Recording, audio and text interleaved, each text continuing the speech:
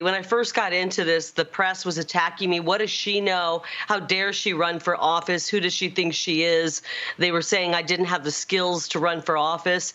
And now all of a sudden, whoa, I'm so skilled that I might be running for vice president. This is Kari Lake, and she's a Republican running for office for the first time in her life. Her goal, to be the next governor of Arizona. This election season is full of critical races all across the country. But a lot of people are paying very close attention to this one in Arizona. That's because what happens there could have big ripple effects.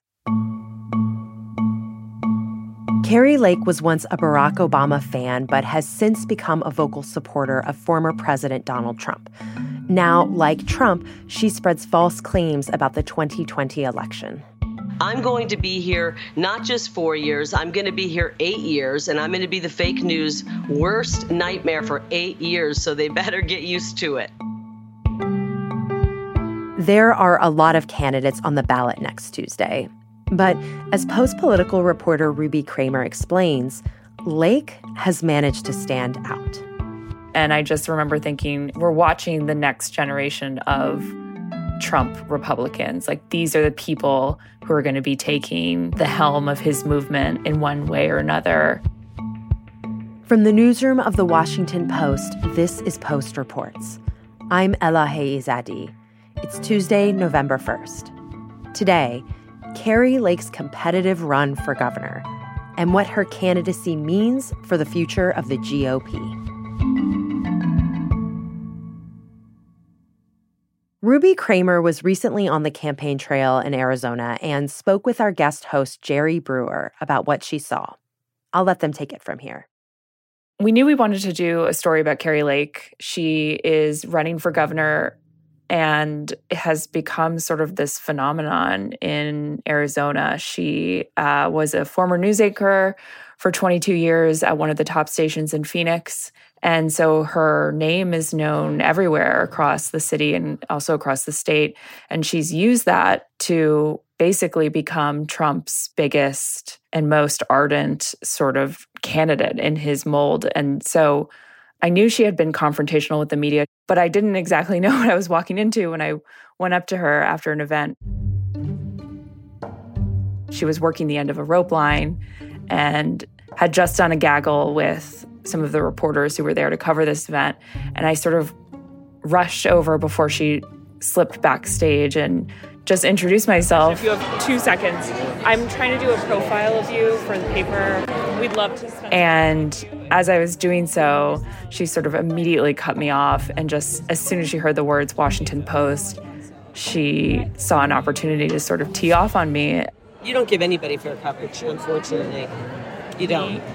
The paper doesn't give people fair coverage, and I really hesitate to work with that propagandist outlet like that. It's not even like there were people watching. This was two human beings sort of in a back corner of a room. Just a few of her staffers were watching. And so I thought maybe it would be an opportunity to sort of have a one-to-one conversation, or at least begin a conversation and say, hey, I'm out here. I want to write about you. I want to write about your campaign. And she just, immediately attacked me. So tell me about Kari Lake's background. Where'd she come from? So she has a really interesting story.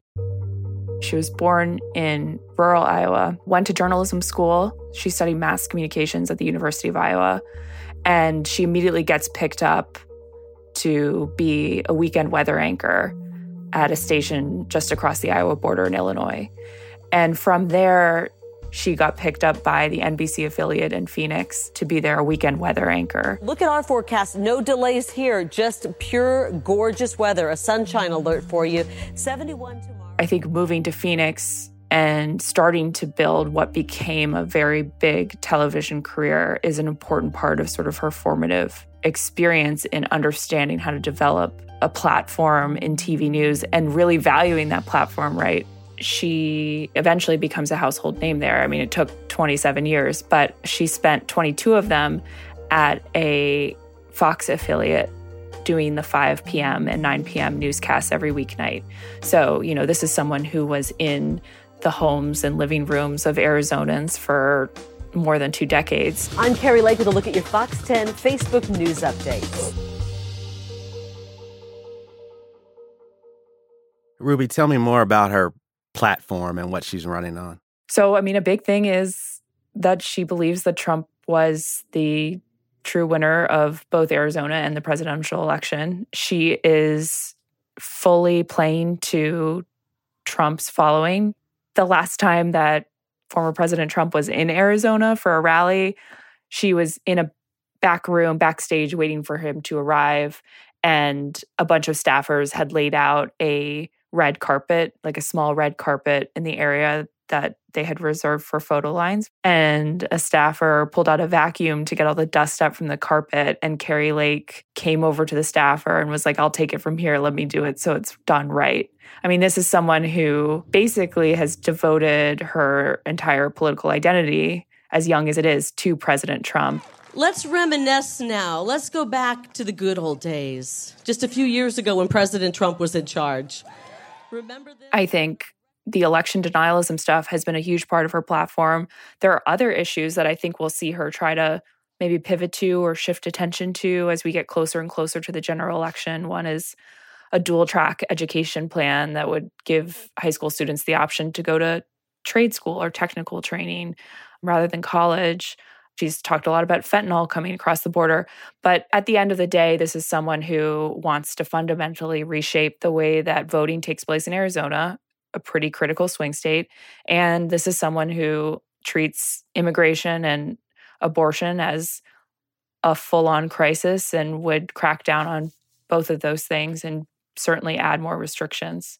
In thinking about her rise, what was the primary like in getting the nomination? It was a very messy primary, best known for a clip that went viral from the candidates' debate.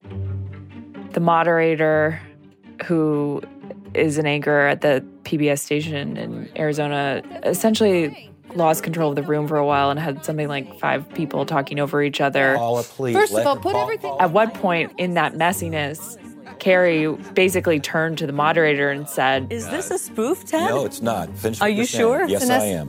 Wow. Okay. We need to explore every single option on the table. And I think we need to look at piping. I mean, it was a classic Carrie Lake moment where she sort of like cuts in, confronts, takes over the room, starts interviewing the interviewer, just turns the entire situation upside down. That's Scott, all we're asking. I think I'd like to answer. Let her answer, please, Scott. There's a reason we don't always invite Scott because he's polling at 0%. No, 1%. And this is what happens. I want to hear more about what it's like on the campaign trail with Lake. I was at a few events with her. One I went to in Queen Creek, Arizona with Senator Ted Cruz. We're going to retire a bunch of Democrats. Read into it with that, whatever you like. And this was an event with the entire GOP ticket in Arizona. The Republican nominee for U.S. Senate, Blake Masters, was there. Carrie Lake was there. Who's ready to vote Republican? Awesome. So we drove out here and I said And the headline speaker was Cruz. I think, like many Carrie Lake events, this one had, tons of people in Trump gear, in Carrie Lake gear, cowboy hats. It was at this sort of saloon-style restaurant, and people were crowding in. Every seat in the sort of outdoor area was taken. One thing that struck me about this event was that amid all of this stuff, Carrie Lake was clearly sort of the star speaker, and she is just going to say things that rile up the crowd. Move and get rid of the grocery tax. We are going to remove and get rid of the rental tax, and that's going to put $500 million back into the pockets of hardworking Arizonans. We've got to have some relief. Now, here's the sad part of that. Even if we removed all the taxes, it's still going to be hard when we see inflation rising the way it is. Now, one of the things I remember there was a moment in her speech while Ted Cruz was watching, within sight of the entire crowd, Carrie Lake calls for... You know what sounds really good? Senate Majority Leader Ted Cruz. How about that?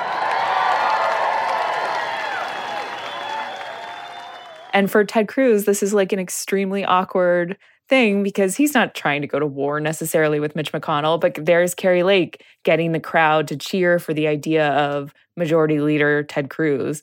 And I just remember looking over at Cruz and he's like sweating, like awkwardly, like clenching at his water bottle, giving this like really weird tiny smile. But that's Lake. I mean, she knows how to get a crowd revved up. And I think she's not afraid to push the envelope in terms of the way she presents the Republican Party today in a public setting. She's got a very narrow idea of what it means to be a good Republican, and it's very much built around Trump's image, not necessarily caring much about establishment party politics. So what'd you learn from voters about why they prefer? I think talk to any voter at one of these Carrie Lake events and they'll bring up that they believe the election was stolen. They love what she has to say about that. Arizona is sort of ground zero for lies about the rigged election process. And I think what you also see is a skepticism of the woman that Carrie Lake is running against, whose name is Katie Hobbs. And Hobbs is the current Secretary of State. And, you know, Hobbs is an interesting candidate. She's sort of the polar opposite of Lake. She spent her career in elected public service. She was the minority leader in the Arizona State Senate. She is now the Secretary of State, so she helped oversee the entire 2020 process. And she has refused to share a stage with Carrie Lake. She won't debate Carrie Lake. So, you know, when you talk to voters, the one thing that they know about the standoff between Carrie Lake and Katie Hobbs is that Hobbs isn't showing up and is, you know, for lack of a better way of putting it, kind of afraid to face down Lake on a stage.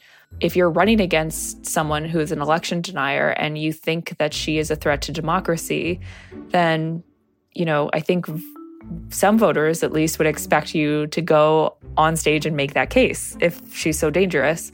So that has definitely been a huge factor in this race over the last couple months and continues to be one in the last final weeks too. Ruby, you wrote that to watch Carrie Lake in action is seeing the new Republican Party at work. Can you elaborate on that? What do you mean? I think what I mean is that these are Republican candidates who don't really have much to say about following the tradition of Bush or the older Bush or even Reagan. They learned what they wanted to do in politics by watching Donald Trump. And so I say in the piece that makes Lake, you know, something kind of similar to a lot of the 20-somethings who are working on their campaign. I think there's a whole generation of leaders who are going to be doing business differently because Trump has been their model and because they were sort of swept up in the entire Trump movement. And so Carrie Lake, you know, happens to be 53 years old, but she had her sort of political awakening sometime after 2016. And so, you know, yeah, I think that there's going to be a whole new generation of these sort of Trump prototype candidates and operatives who, you know, love the way he does his rallies. They love the way he confronts the press. They love the show and the spectacle that he puts on. And I think Carrie Lake is putting on a show and she's making her race a spectacle. After the break, Ruby tells us what it was like to finally sit down face to face with Carrie Lake. We'll be right back.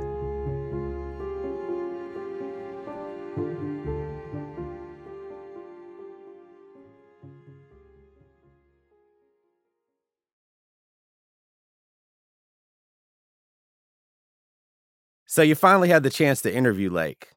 What was that experience like? It was a little chaotic, a little confusing. I didn't think that I would get the chance to interview her because, again, you heard how it went when we first met. And there was a lot of back and forth.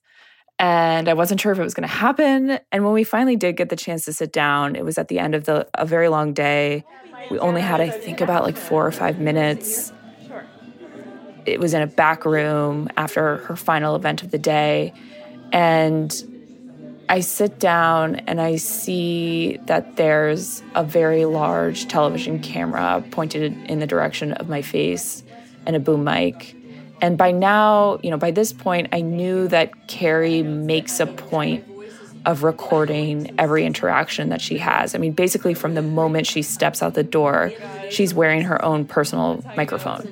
And it's hooked up to the camera that's actually operated by her husband. Sorry. Am I being recorded just to... You are being recorded. Like my face? Is it face? Is it just a white shot? Yeah, it's a white shot. Is that okay? It's up to you. I know it's not my favorite. I'm also at the end of a long day, and I don't really feel like being seen on camera. It's not my favorite either, but yeah, it's just something that she does. I think it's something that we're going to see a lot more from Republican campaigns, frankly, and it's something that you would maybe expect, like on a presidential race level. Presidential candidates often travel with their own personal videographer or their own personal photographer, but not for the purpose of, making content in real time in order to put it on social media, in order to drum up your supporters, in order to, embarrass other people around you. So it's a different environment, but I do think it's telling us something about where sort of Trump's version, at least, of the Republican Party is headed. And this is a lifelong television journalist. How does she reconcile her career in media with this idea that she has now that all news is fake news? I think for me, it was the most perplexing part of writing this story and trying to get to the bottom of what has been described as Kari Lake's political transformation. There's been a lot of focus on the fact that Kari Lake was once a registered Democrat.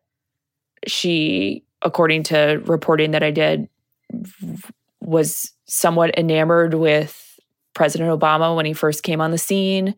She registered as a Democrat, switching her party registration the day after he won the Iowa caucuses in 2008. And then she switched back to being a Republican. So there's been a lot of focus on, Kari was a Democrat, now she's a Republican, and then she went all in for Trump.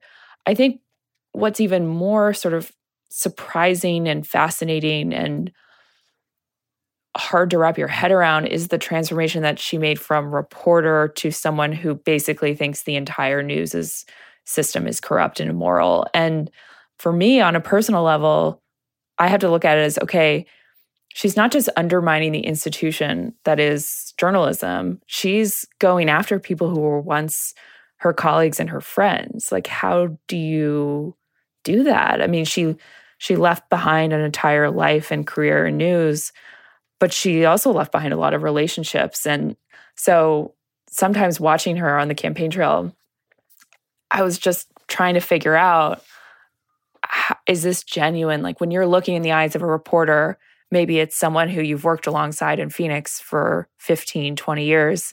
Do you really believe they're bad actors and that they're corrupt and that they're not just good people doing their jobs?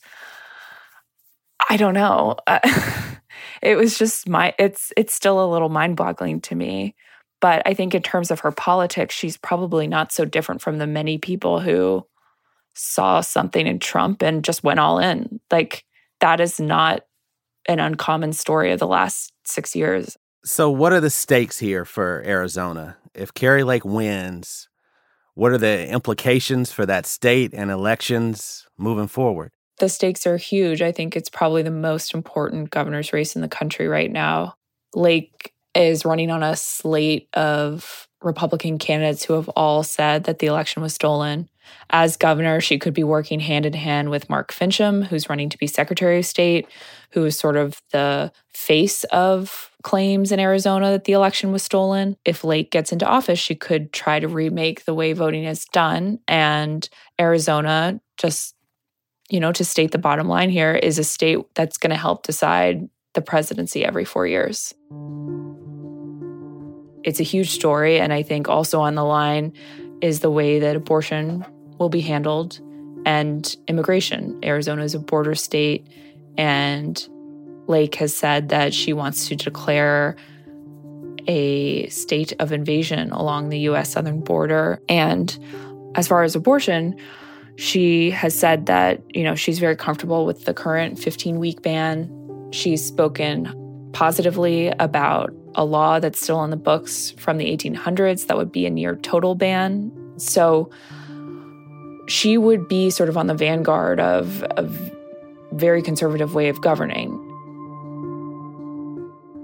Ruby, this is fascinating and sobering. Thank you. Thank you so much. I appreciate it.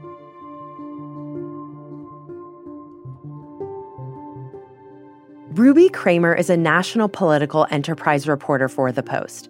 This story was produced by Arjun Singh. That's it for Post Reports. Thanks for listening.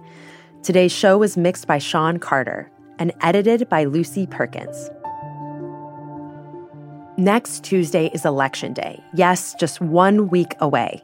And all this week, we're bringing you the stories you need to make sense of the midterms.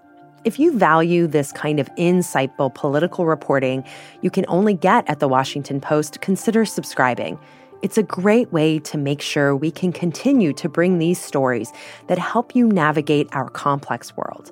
Check out postreports.com/offer. I'm Ella Heizadi. We'll be back tomorrow with more stories from The Washington Post.